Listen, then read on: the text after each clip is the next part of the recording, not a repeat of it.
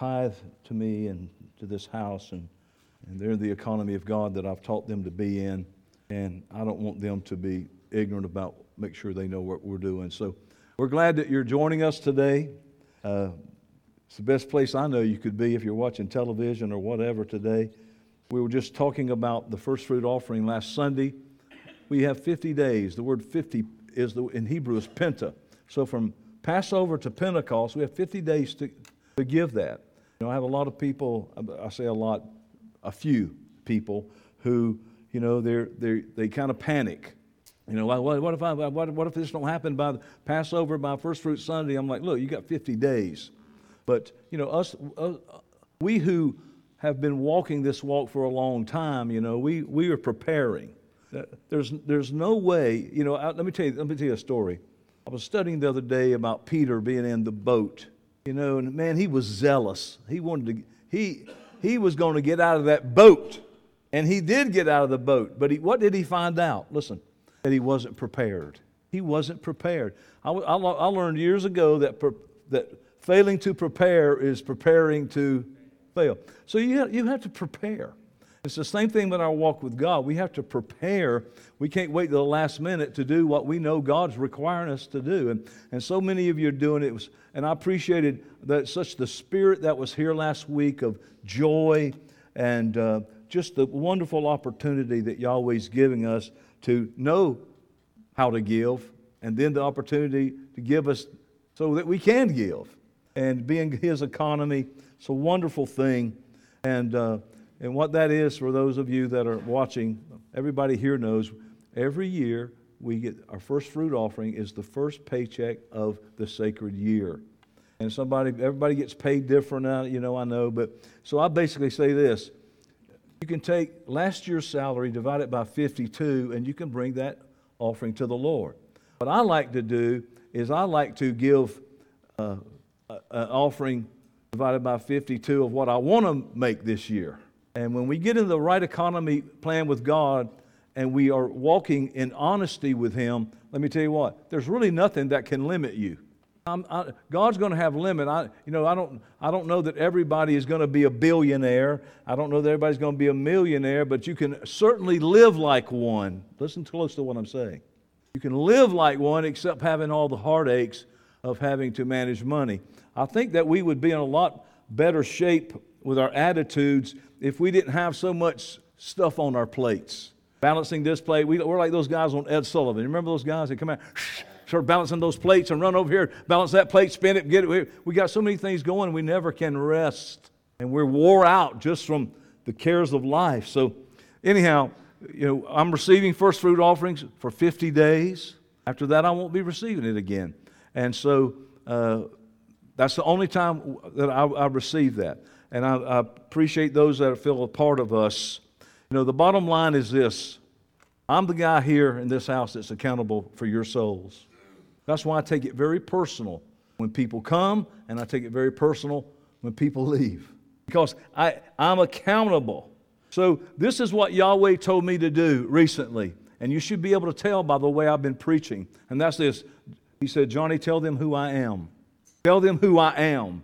Who I really am, not what's being represented out there, and tell them what they're dealing with. I've been studying the book of Job again, looking that over, the parable of Job. And of course, everybody thinks that Satan is the harlot's version, modern Christendom's version. When I say modern, it ain't really that modern, guy. We're talking about going back to the Roman Empire. And so we see that, that it's an adversary. And that adversary has zero ability to inflict anything or bring anything bad on Job. So what does he do?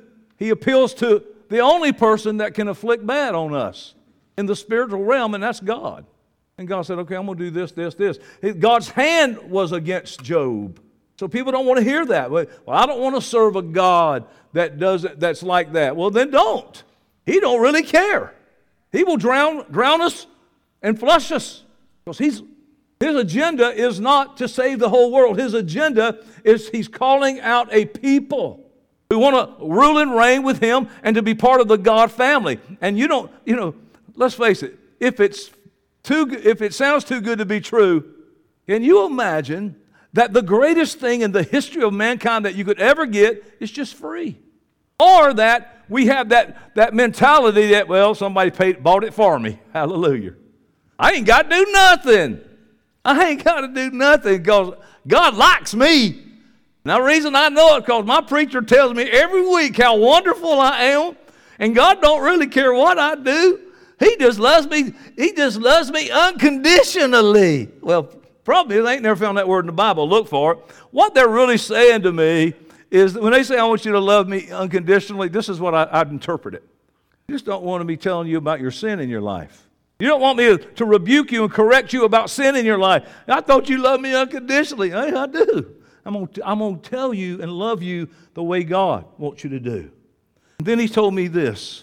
Tell them that I really desire, want, and require an honest relationship. Tell you what, God don't tolerate cheating. You cannot marry Yeshua and continue to sleep with the world. Are y'all with me today? It's a wonderful day. If you listen to me and put it to practice, your life will never be the same. I'm going to do something that I haven't done, that I don't really do. Usually when I was a kid, we learned this. Turning your Bibles this morning to John chapter 10, verse 1 to 3. I'm taking my sermon today out of this text of Scripture, and then I start one-lining it, using one-liners, and building theology and doctrine upon these one-liners. Well, today I'm not going to do the latter part. I'm not going to build theology and doctrine on one-liners, but I am going to use the first 3 verses out of John chapter 10 today. Once you understand what the Bible says, and when it says the thief cometh not but to kill, steal, and destroy, you're going to find out that ain't Satan that he's talking about or the devil. We're going to look at that. Just remember that while I'm teaching this morning or sharing with you. Because I know that as I speak to you those things that God has revealed and spoken to me about what to speak to you about, because I look for it every week. Sometimes it builds up, and there's like trying to fly out of Orlando Airport during a thunderstorm. The tarmac gets lined up.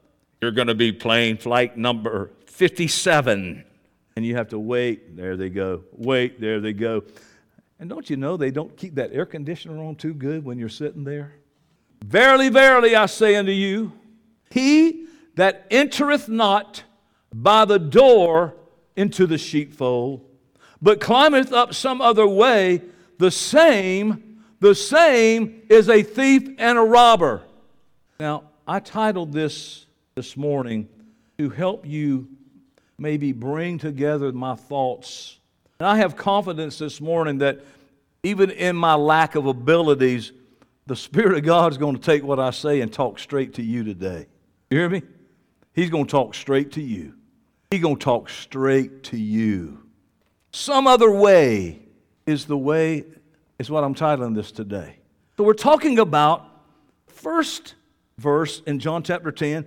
If you don't enter by the door into the sheepfold, but you climb up some other way, turn to your neighbor and say, some other way. Tell them, say, some other way. The same as a thief and the robber. For the thief cometh but to kill, steal, and destroy. Now we're going to see who the Keith really is, because that scripture is John 10:10. Who's the real thief? How are you going to get killed and destroyed? What's the thief that does that? Well, he's telling you right now. Somebody that does it another way. Are you hearing me? But he that entereth in by the door is the shepherd of the sheep. To him that the porter openeth, and the sheep hear his voice, and he calleth his own sheep by name, and leadeth them out. Listen, the fact is, sadly, I don't know what letters you use in my psychological condition. I tell people I'm OCD, ADD. Not to make light of anybody that has these conditions, but the fact is I'm OCD, but only for a short time. We see this, John 10. We read these scriptures. I've read them in such a light for over the years by such a heavy influence of, I used to blame preachers and the denomination I was in, and I do sort of, but really I'm going to tell you what messes up the interpretation of scriptures. Our flesh. Because we're going to read it the way we want to read it, and we're going to apply it the way we want to apply it, and we're going to not apply it the way when we don't want to apply it. Ain't no preacher going to make you do that. Don't blame that on your mom and daddy. So we got this beautiful, comforting picture, oh, the sheep and the shepherd, and we have all this music playing, But here, John is speaking, and I mean, in the book of John, we hear this speaking out, it's starting out with this kind of a negative aspect, a kind of a dark aspect.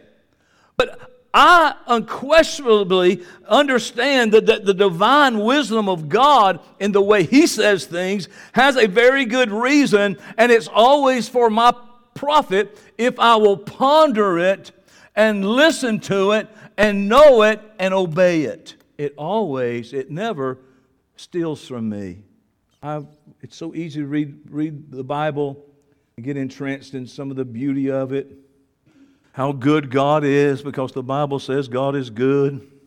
And so did the prayer we prayed every day at mealtime. God is good, great God is good. Let us thank for our food. Amen. By His hands we are fed, whatever. But this is what people they forget. The goodness of Yahweh is hedged with very narrow limits and very solemn warnings. And it's not goodness that happens to those who ignore these warnings. It's severity. Let's talk about it this morning. This is in a continuation and in agreement with what we've been saying and who God's trying to reveal Himself to you. He wants you to know who He is. He wants me to tell you who He is. Let me just tell you this. The flesh, your flesh, my flesh, I'll talk about my flesh. My flesh always wants to do it some other way. Some other way that pleases us. I got to tell you, my wife don't understand if I'm going somewhere that I turn here and not there. Anybody married in this room today that your wife doesn't understand why you turn there? Why don't you go the right way? Am I in the right room today? Huh? That's what are you turning here for? Well, I mean, I'm not. I just wanted to see what this stop sign was like. I'm going the way you want. Your flesh wants to do it some other way. I'm the worst. Oh, you're going to do it that way? I'm going to do it this way. Oh, I know I got a better way. I'm going to do it that way. This is the whole basis and the significance of the temptation of Yeshua in the wilderness. And that is this, that they were all a shortcut. It's some other way. That's what He was challenged with in the wilderness. Okay, that's what you can do. You hungry? I got to tell you what, just do this. Oh, you're going to be king one day? Well, don't wait. Just do this. We want to do it some other way because our way is the best way. Dadgummit. You can't go to dinner without an argument when you're riding in the car if you think your right way is the right way. Because by the time you get there, they just say, forget it. I'll tell you the way we're going to go right back home. Oh, I got on the right page this morning. Maybe I should talk about marriage a little bit. I don't know. These are only from stories people told me in counseling. This never happened to my wife and I. Okay. Let me tell you this. This is what Yahweh told me to tell you. There's only one way. Yah's way. Y'all listen to me. There is no other way. There's only Yah's way. What if I go around here? No, He said no. There's only one way. Last week, what did we learn? Don't tell God no. Don't tell Him no. This week we're going to learn this, hopefully. There's only one way. And for me, I have to relentlessly continue to bring myself back to that right way. Because that's what the walk is. That's why if we sin, we have to confess our sin. What are we doing? We're getting back in line. We're getting in alignment again. We're getting back on the right way. We're doing it our way again. I don't know why these days, because you're doing it your way. That road is where all that crap is, and you're alone when you run into it. Some other way sums up the whole lesson of this chapter. It really sums up the whole lesson and story of salvation. It is all comprised, and it's all culminated in the climatic yet joyful agony. I hear what I just said? Joyful agony. Yeah, both words. They go together in this. Of the Garden of Gethsemane. It's agony, but yet it's joyful. And that's what did Yeshua say. I'm going to do it my way. I got a better way. If it be thy will, let this cup pass from me. Yeshua's flesh was speaking up. I know people think that Yeshua just was so happy all the time. He was never depressed. He never sad. The Bible said he was a man of sorrow. He was much acquainted with grief. He had the accountability of the salvation of the whole mankind on his shoulders. But yet we just think he was happy all the time. I'm Jesus. I'm Jesus. I can heal the sick, raise the dead. Look, I'm happy. Look how happy I am. You think he skipped to the garden? You think he was in the garden saying, no. He said, not my will, but thy will. Ultimately, he understood the path to salvation, the path to success, the way he was going to get done was to do God's will and not his way. He couldn't do it another way. So here's a scripture for it, people. This is discipleship. This ain't even 101. This is preschool discipleship. He that loseth his life shall find it. I went and looked for myself. What I found I didn't like. But I found out that I have to lose this in order to find life. Now here's this. I'm just going to take this may be a conglomeration today, but I think Yahweh's going to do a Roger Van Gunten on it, Joel. A little milk, some eggs, some sugar, flour. One day we was having a meeting. Roger walked in the room, took his head in. Milk, eggs, flour, sugar. Walked out. See, we're having cake. Here's this thief and a robber. Okay, got to do it God's way. You can't do it. There is no other way. A thief is this. Somebody who's devious and somebody who's deceptive. It's somebody who's anything but honest, perfectly honest, and perfectly pure, and in harmony with what's really true. That's what a thief is.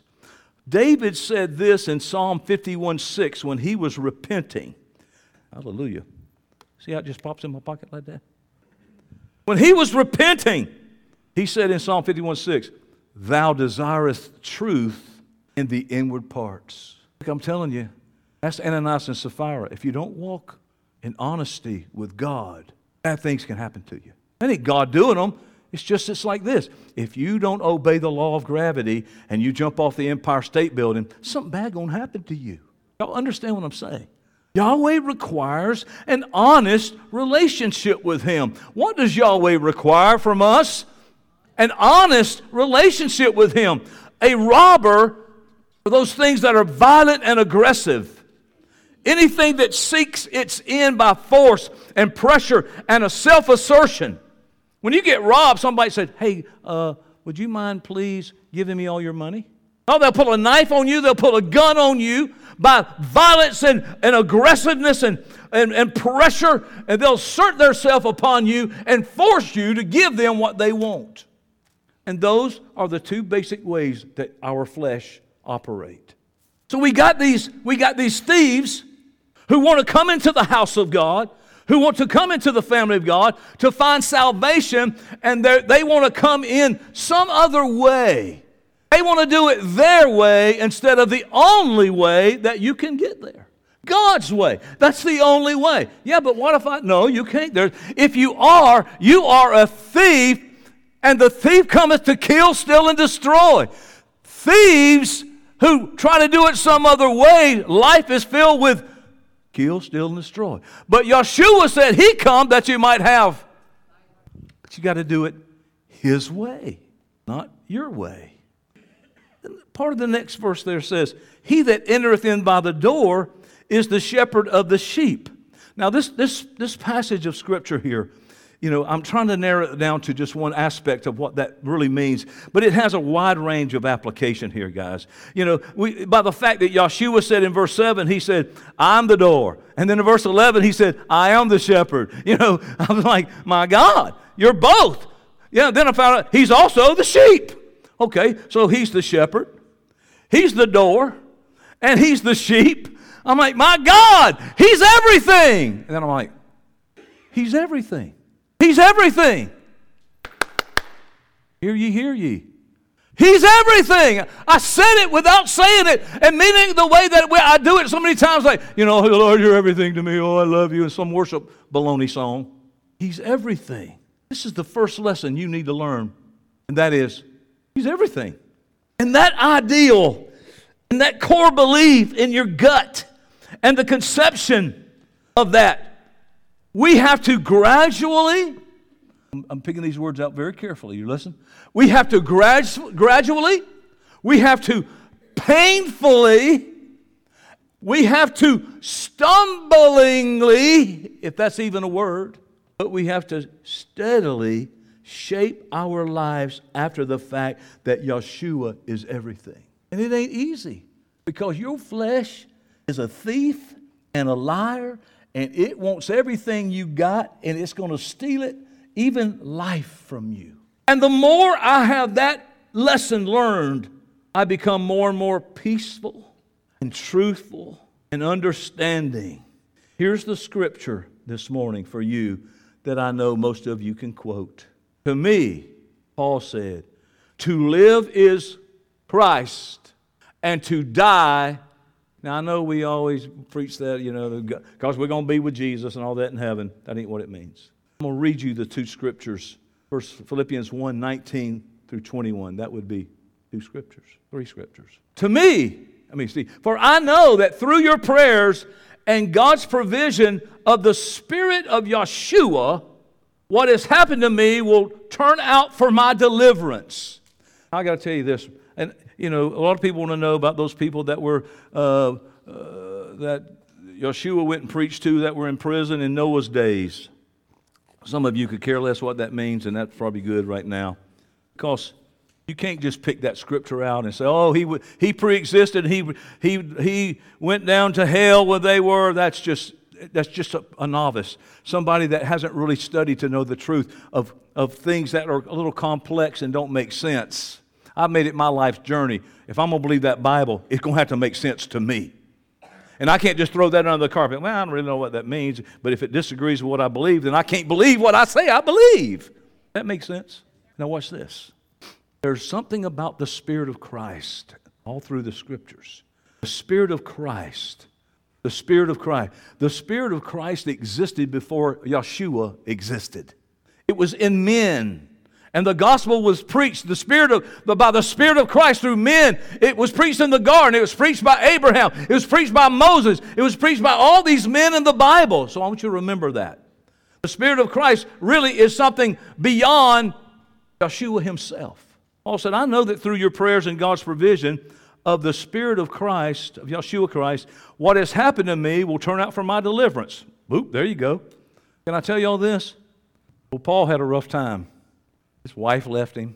His family left him. He was a member of the Sanhedrin in good standing. It means he had to be a man of family man. And when he accepted Christ, guess what? He lost everything. Everything. He even lost his job killing Christians. Now he's saying, look, I know that through your prayers and through God's provision of the Spirit of Yeshua Christ, what's happened to me will turn out for my deliverance. Hallelujah. What a man who understood who God was. And this is what we talked about the other day, guys. Everybody wants God to come rescue them before they go into their crisis. I got to tell you, that don't happen much. I want you to hear me. It don't happen much. When you're in the middle of your crisis, you have to walk on into your crisis. That's where you're going to find Christ waiting on you to jump. Just come on. Come on. Jump. Come on. Because he's going to deliver you in the middle of your crisis. If you don't believe it, read the Bible. Paul and Silas, they didn't get delivered before they went to jail. Daniel in the lion's den, he didn't get delivered before he got put in the lion's den. Through Hebrew children, they didn't get delivered before they got put into the fire. Are y'all hearing me today? I'm letting you know who God is. He told me to let you know and what you're dealing with. And guess what? Then you're going to find the peace and joy that you're still looking for. He said, I know what's going to happen. I know what will happen will be for my deliverance. Listen to this.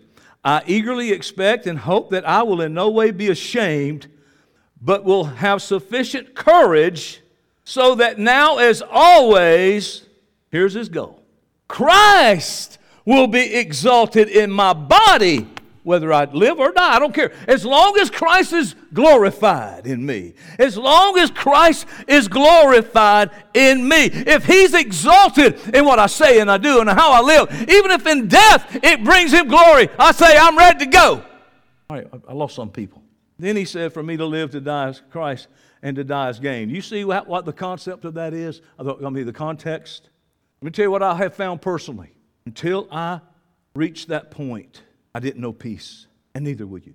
And not only that, you will never be, in the fullest sense, in the fold or of the sheep. I'm asking you to think about this, about the possibility that we have not in the fullest sense brought ourselves into a true, say true, truthful, honest, intimate, and saving relationship with what we're going to use as an example today with the Good Shepherd. Okay? That's what we're going to call Him, the Good Shepherd. Next verse says this, to Him the porter openeth. Okay, if Yeshua is the door, He's the shepherd, He's the sheep. Okay, who and what is the porter? Is He that too? Well, in a sense, yes, He is. For us, He's all of those things. At least in the attitude or the understanding of the Spirit of Christ, or to put it in a better way, the Spirit of Christ in the prophets of old. And I'm trying to keep it real simple, not that you're not able to understand it, but, if you're talking to a mechanic, or a mechanic's trying to tell you what's wrong with your car, and he starts giving you all this mechanical talk right there, just tell him, I just want to know, what's it going to cost, basically, you know what I mean?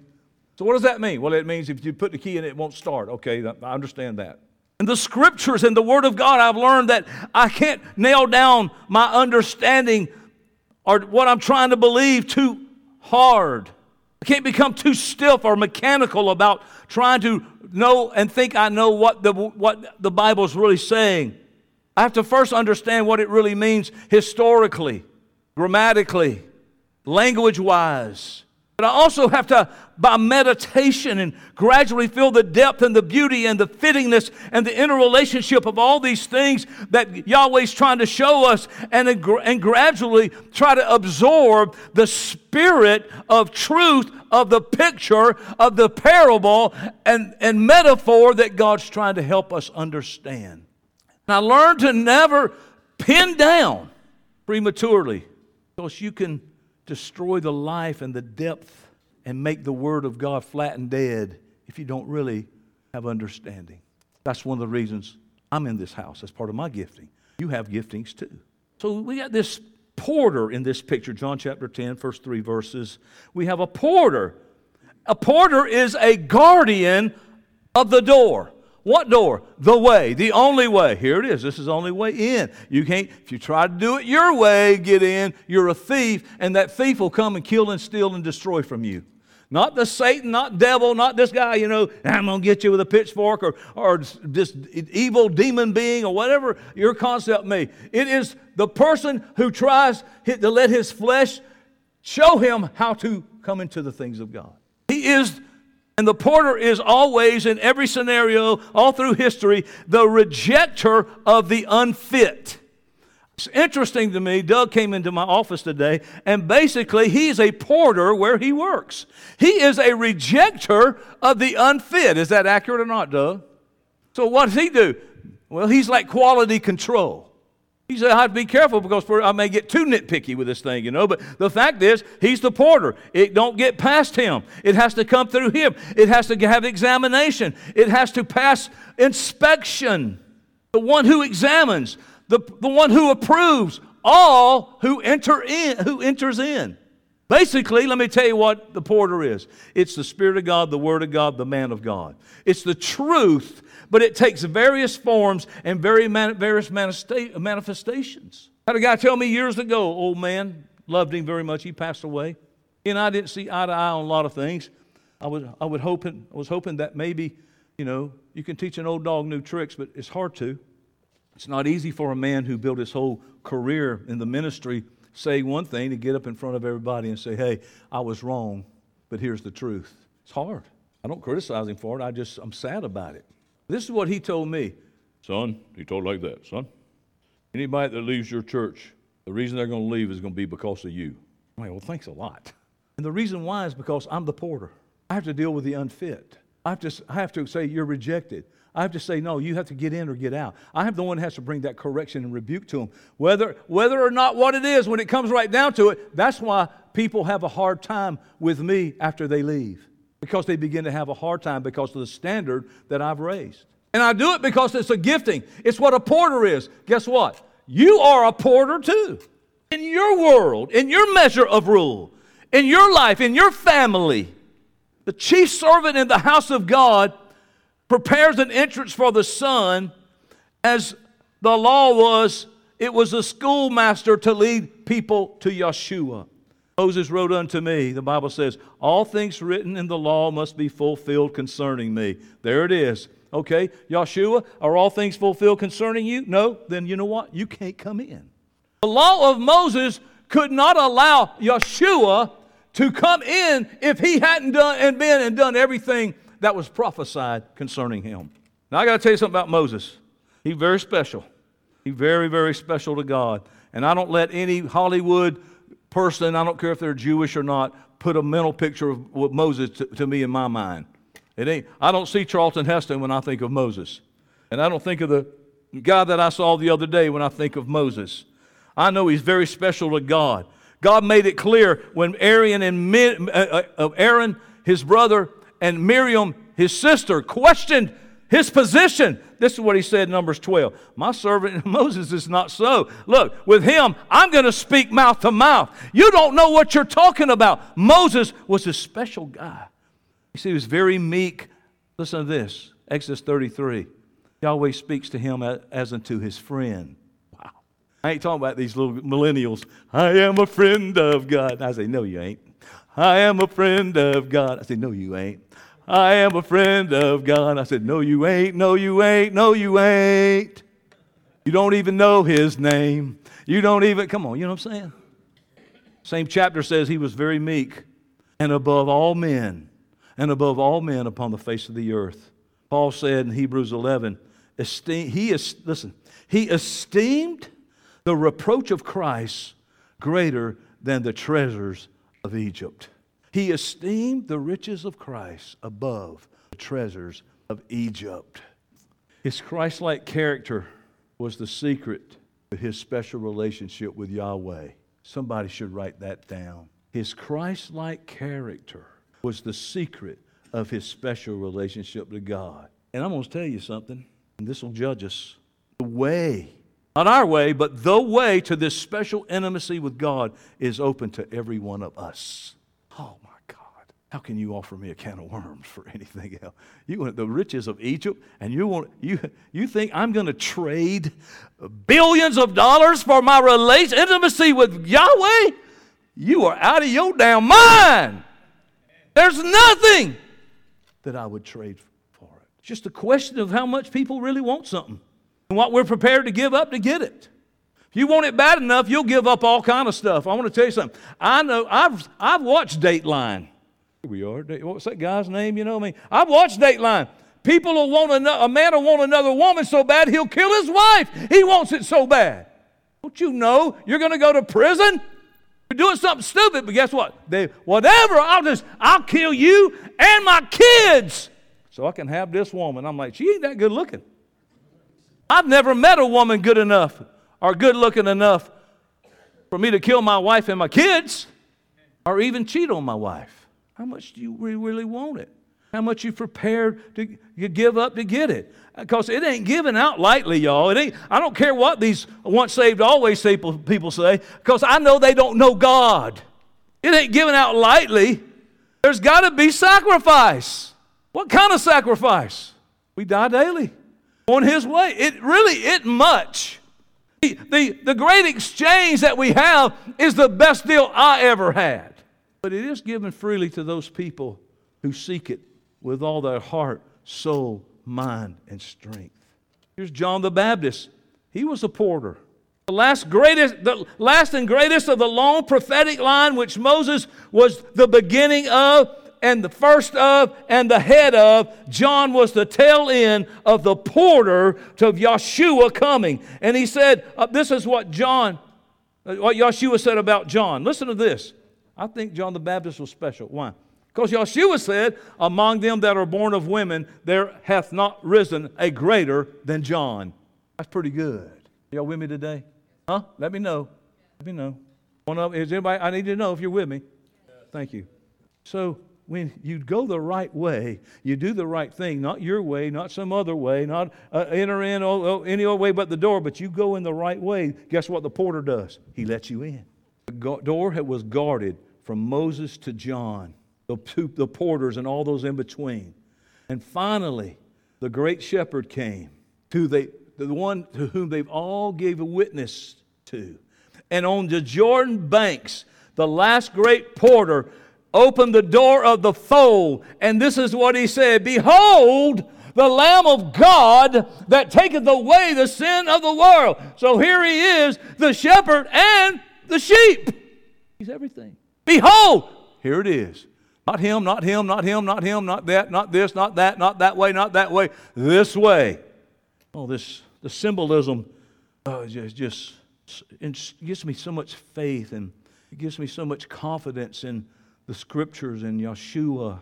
He's not only the door and the shepherd and the spirit of the porter, he is also preeminently the sheep, the Lamb of God. And listen to what it said in verse 3. To him the porter openeth. Guess what? The porter opens it, and the sheep hear his voice. I wish I could break this down to make you as excited about it as I am. I'm trying. The second great lesson, first great lesson was he is everything. Second great lesson is this: the sheep hear his voice. How do I know, and what is the test and the badge of true sheep? So many claim to be his sheep. Listen close to me. So many. Oh, yeah. But they refuse or neglect to hear the voice of God or come into the hand of the porter. Because when it comes to things that cost them, financially is a big one. I'm going to do it my way. Last week I said this. I said, you don't need to be worried about the cross that Yeshua died upon. The only thing you need to worry about is when your will crosses God's will and you take his way. That's the only cross you need to take. Every day, bear it, take up your cross daily. I take it up with every thought I have to deal with. Am I going to go God's way? What did Lenny Kravitz say? I just got to know, are you going to walk my way? That's what we need to do, Joel. Those who ignore, refuse, and neglect to hear his voice, who ignore his testimony and his instructions when they run counter to their own fleshly thoughts and desires. But the true sheep, listen, are eager and anxious to learn and to conform to the Holy Spirit of his teachings. That's why I believe Yahweh said, you tell people this year, if they're going to complain about first fruits offering, don't even bring it. I mean, you sure you want to do that? True sheep freely recognize that they have an helpless inability to direct their own steps unaided. Sheep. Listen, I had to find this out, and that is that my path and where I was going, I couldn't direct my own steps. Could I be successful in something? Yeah.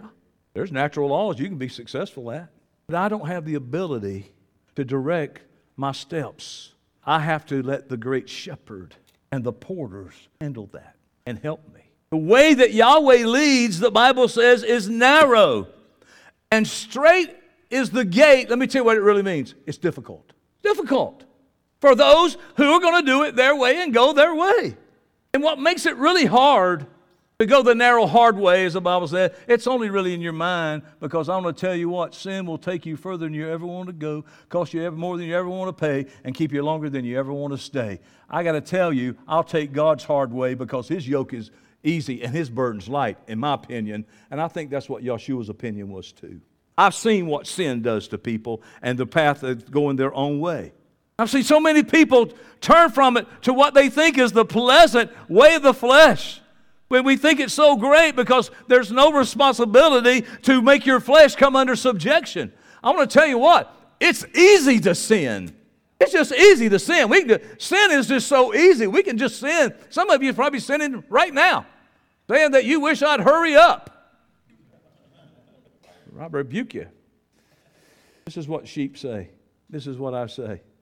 People, when I say this, people think I'm talking about job-wise or how I make a living or paying my rent or my car payment or my light bill or something like that.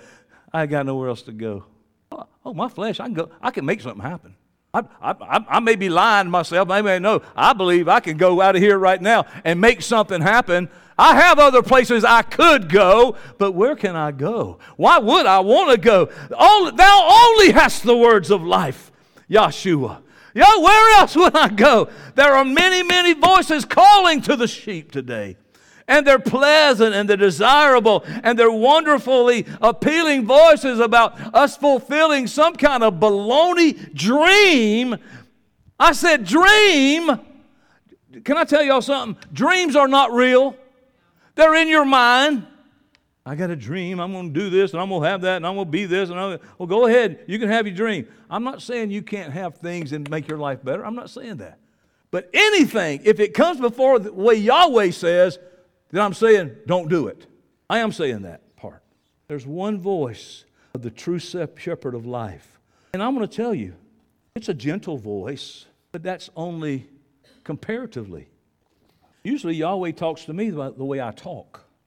Yahweh don't talk to me effeminately. He don't say, okay, buddy. Okay, hey, pal.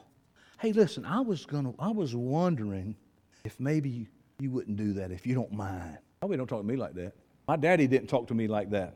My daddy wasn't scared of me. My daddy said, boy, go lay across that bed right now. Yeah, but I'm not going to be your friend anymore. He didn't care. You think your daddy would care if you were his friend, his buddy? No. Get out of the house. I remember I started working when I was 13 years old. I made $1 an hour at the dairy dip. My daddy charged me rent. I didn't know it. He said, I'll save you money for you. I didn't know he was saving it in his bank account. And I remember right before I turned 16, my dad said, hey, you want to get a car? You want a car? Yes, sir. I didn't know I was going to pay for it with the money that he took, some of the money he took from me. My daddy didn't care if I was, you know what? Bye. Get out. Make a living. Do it yourself. Yeah, but what about our bond? He said, I'll tell you what, when you get arrested, I'm not even going to pay that. How about that? Oh, you think God needs to be your little buddy? I'm like, thank you. Yes, sir.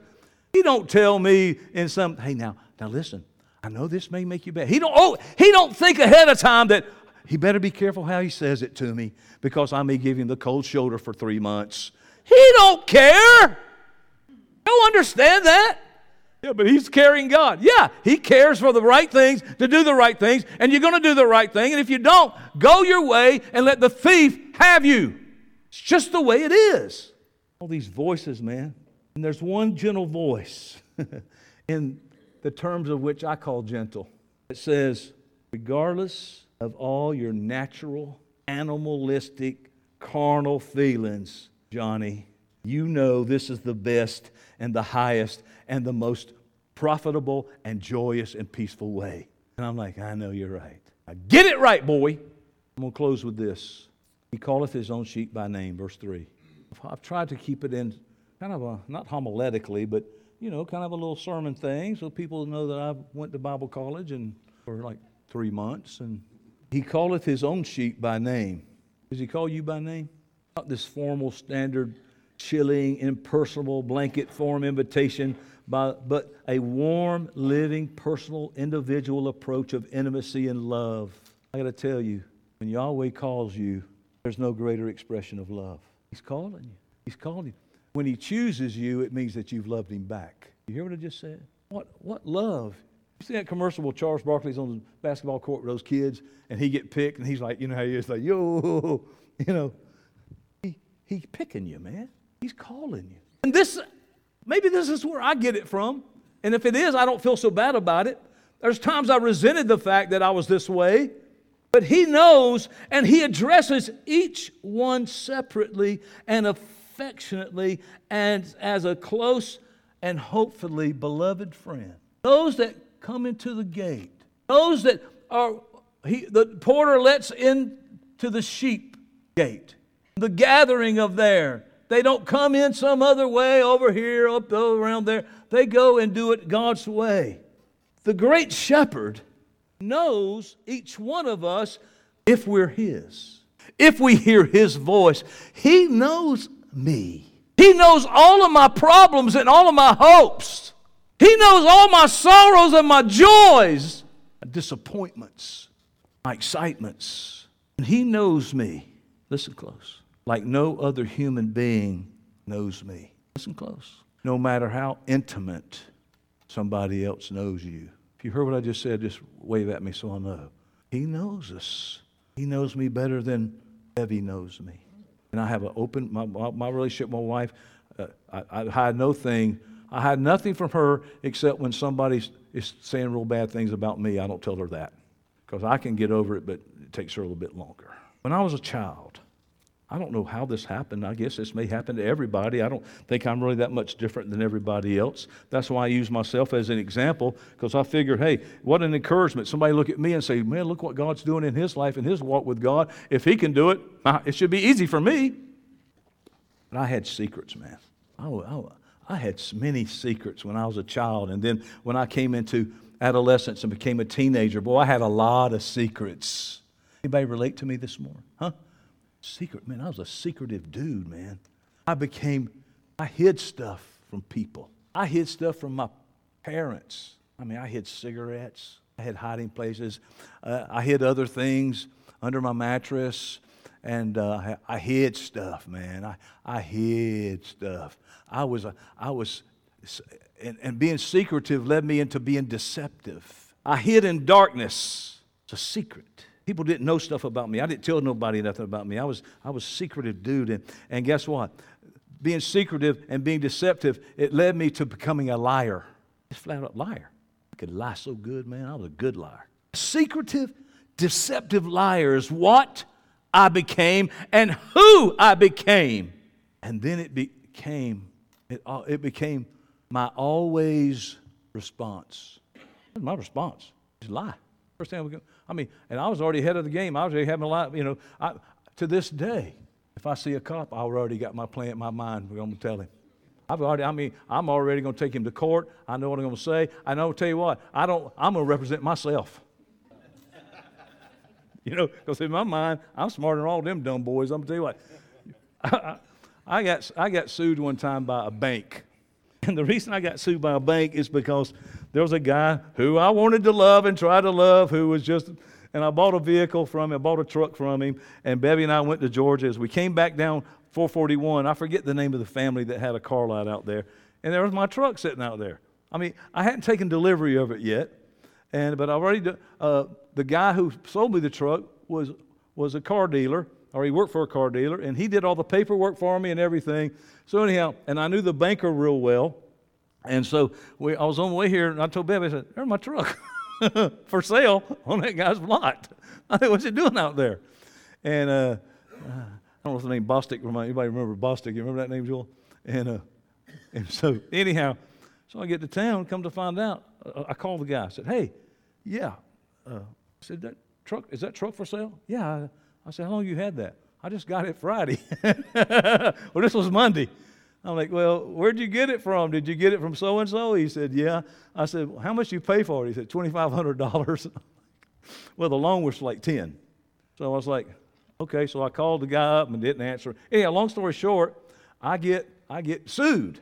So I have to go to court. Here's the guy who really the banker gave the guy who I bought the car for an open title or a lien or something like that. And so what he did, instead of transferring it over to me, he just took it and resold it to the guy at the car lot, and he had me $2,500. So the guy, banker that was sent across, he was my friend, so I thought. And let me tell you what lawyers do. They'll be outside the court, the judge's chambers. Hey, man, how you doing? How's the family doing? Hey, you want to have dinner tomorrow night? Yeah, we'll go. Okay, let's play some tennis. You'll play golf? Okay, all right, do that. As soon as they walk in, they sit down across the table. They won't even look at each other. You ever seen them? They don't say like, hey, Bill, I thought they just do their job. So we did all the whole thing. And so the guy, the bank's lawyer, he was like quoting scripture and everything. I was like, man, this guy's good, man. It was Mark Shellnut. I don't know if you'll remember Mark. Mark was young then. Mark had scripture, but laws and quoting all these kind of things. So I had a guy here in town, and I won't call his name, but I had him, and he said, Your Honor, I just don't believe Johnny's guilty. I'm like, dude, quote some scripture or something. I need, what? Do something. But thank God my judge was named Carvin Angel. Hallelujah! I had an angel with me and for me. I got to tell you, nobody knew the real me. Nobody. See, I always say what you do in the dark when nobody's looking, that's who you really are. And that means you don't believe in a God, because God can see in the dark. I was in darkness, became a liar, just like Adam. I was hiding, always hid. Had to presented this, presented that. Good. And lie over stupid stuff. Once you become a liar, you'll just lie over the stupidest stuff, won't you? Just stupid stuff. Hey, did you go buy and get some gas today? No. Because you don't know really what the motive is. You'll just lie. No. And lying became very easy. I'm using for me example, but remember, I'm talking about y'all. Personal relationship between shepherd and each sheep is key to all the living power of the gospel of salvation. I don't like when people say he's my personal savior, because it reminds me of a valet or a butler. Jesus, get over here and get my luggage. Garçon!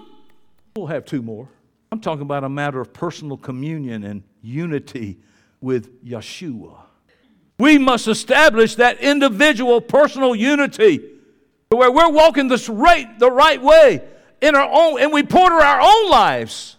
First and foremost, that's really what you're supposed to be doing over there. Saying, okay, how did I do this week? I suck there. I got to change that. I do it in real time. I try to do it in such real time that I stop myself from doing it before I do it. There's victory in that. Everything depends upon what I'm saying to you today. Yeshua must be real to you. He must be close to you. And He needs to be more real and more close and more intimate than any other human relationship you have. Because the fact is, He's the only one who really knows. We must live constantly in an atmosphere of this close companionship, that we're so aware that we always pause to renew it as we wake each morning. And at the closing of the day with the thankful meditation and the blessings of Yah, we're aware that closest under a different figure. He emphasizes this in another parable called the parable of the vine. This is what he said. Listen. And I want you to listen to it like you never heard it before, under the context of what Yahweh's trying to show us today. Abide in me, and I in you. He that abideth in me, and I in him, the same bringeth forth much fruit. For without me ye can do nothing. Without me you can do nothing. Without me ye can do nothing. Do you know that Yeshua can do nothing without God? That's why when I talk about the deity of Christ, of course He's deity in the sense of what that word really means. But the fact is that He pre-exists. No, He was a man and He could do nothing. If He was God on the earth, He didn't need a part of a Trinity to help Him do something. Are y'all hearing me?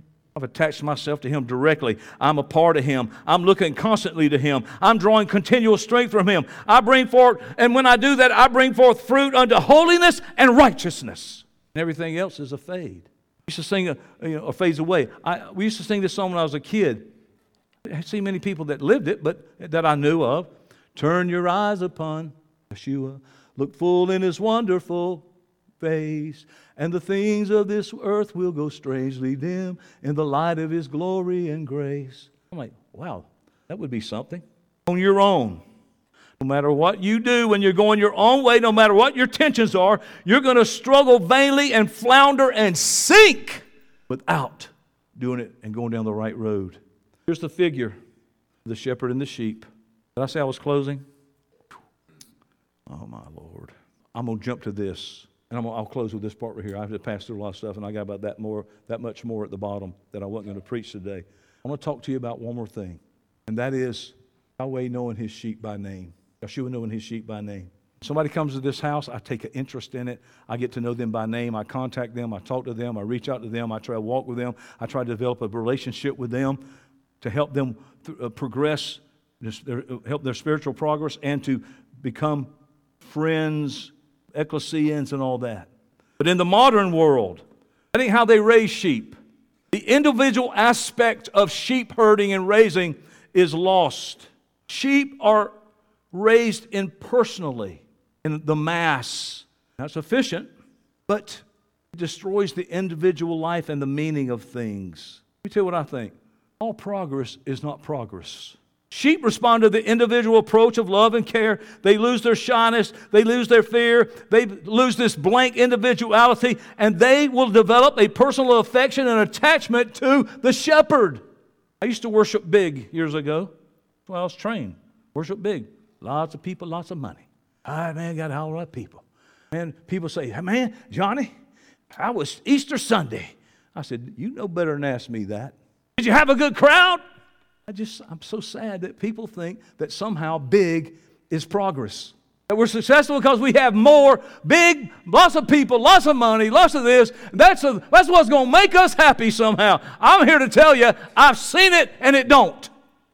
In the marvelous providence of God, I believe that when Yeshua returns and the lamb lays next to the lion, it's going to be because everything was created for personal affection and attachment. And all living creatures are that way in some degree. And certainly you and I are.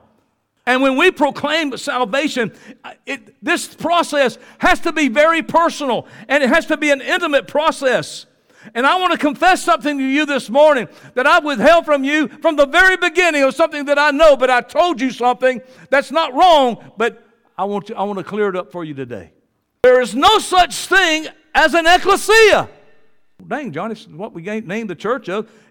I did that so we can move beyond in our own minds and hearts. So what are you saying? There's no ecclesia? Oh, you lied to us, Johnny. Oh, I knew it. I knew you lied. Well, I told you I was a liar. Ecclesia is the convenient fiction. It's like a corporation. It has no tangible reality. Let me tell you what we do have, though. All we got is individual brothers and sisters. Ecclesia is this thing. We're not trying to build an ecclesia corporation. We're trying to build a sheep family who honors and follows the shepherd and know his voice. As the people say, the building ain't the church. Well, this is where the ecclesia meets. And the more closely that we are knit together in our heart and in our thoughts and in our love, the more fully the ecclesial entity will emerge forth. We're not serving an ecclesia. It don't exist. Well, that's the ecclesia. We got that. No, we develop into what an ecclesia is. The ecclesia don't come and develop what we are. Does that make sense to you? I know I kind of tricked you by saying I held something back from you. So some of you are still in the shock of that.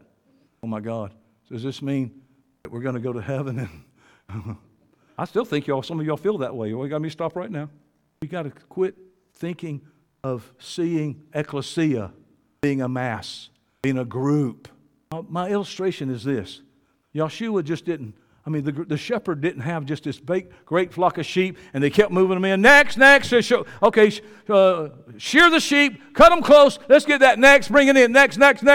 Okay, next. I tell you what, let's give candy away to our children. Let's hunt some eggs and have a perverted rabbit hopping around in the church, and let's name it after a incestuous queen, and so we can get more sheep and more sheep and more sheep for the purpose of serving a concept of ecclesia. That ain't what we're doing.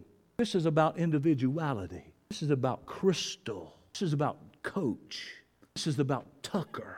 This is about Jimmy. This ain't about, we ain't trying to build a mass thing of that we're going to call it ecclesia, and if we fill all the chairs up, hallelujah, oh, it's winning. No, it's individual. Power and wealth and influence are always built on manipulating mass people. Get you on my prayer list, get you on my partner list. All I want is to get more views on my TikTok account. Why? So I can get money and not do nothing. Let me tell you what the multitude wanted to do. They wanted to make Yeshua king. And it would have been easy, man. It was the right time. They were all ready. They were going to overthrow the Roman Empire. How much great and spectacular good could he have done for the masses as their king? It's perfect. He's a king, and now he can do all of this. That's a fallen concept that your flesh is begging you to do. All these things I'll give you if you'll just fall down and worship me. What? Give me what? Lots of people and lots of money, and you can put that in whatever category your world is. Did not Yeshua have a responsibility to operate on the largest scale, to spread good and as widely as possible to as many as possible? It's the argument of well-meaning people today, and it's a flawed concept. It is a carnal concept. It is a flesh concept, and it is not God's way. It's trying to get in the door some other way, and that thief will rob them of their lives. And I want to tell you, I know men who have all of that and have killed themselves. People who know better say we should seek the divine end and the plan and the purpose of God by some worldly cooperative means. But Yeshua didn't. He wasn't as smart as we are. He chose the slow, hard, unspectacular, individual way. He chose to be simple, an obscure shepherd, and to call his sheep one by one and by name. We are not going to deal with this ecclesia as masses. We're not going to even think that this is a mass. We got a crowd today. We got this. That's not my goal. So don't ever feel sorry for me about what you think there's no chairs all full. That don't matter to me. The great shepherd is so busy with the individual things. I'm not concerned with the modern, efficient, lifeless, natural way. I don't care. We should consider one another individually. We need to get to know one another individually. We need to approach people individually with love. That's why Paul, in his salutations, he called names. Why? Because he knew those people one by one. He didn't think of them of a group. Paul said this, that Yeshua calleth his own sheep by name. Lord, help me get to the end of this. The more individual people we know, truly know in the sense of getting heart to heart with mutual understanding, sympathy and comfort, not to criticize but sympathize, the fuller and the richer and the more Christ-like our life's going to be, and the closer we are to the great shepherd of the sheep. The more we're self-centered, though, in our own affairs, in our own interests, and our own personal welfare, and our own enjoyment, the emptier and cheaper and more useless your life will be. It will be okay initially, but the Bible says that a corn of wheat has to fall on the ground and die, and if it does, it abideth alone. But if it die, it bringeth forth much fruit. We still got to die. And then verse 25 says, For he that loveth his life shall lose it, and he that hateth his life in this world shall keep it unto life eternal. If any man serve me, let him follow me, the great shepherd. God bless y'all for tuning in today. Hey, I only get you once a week, okay? Hallelujah. Feel like I should sing. I should sing or something.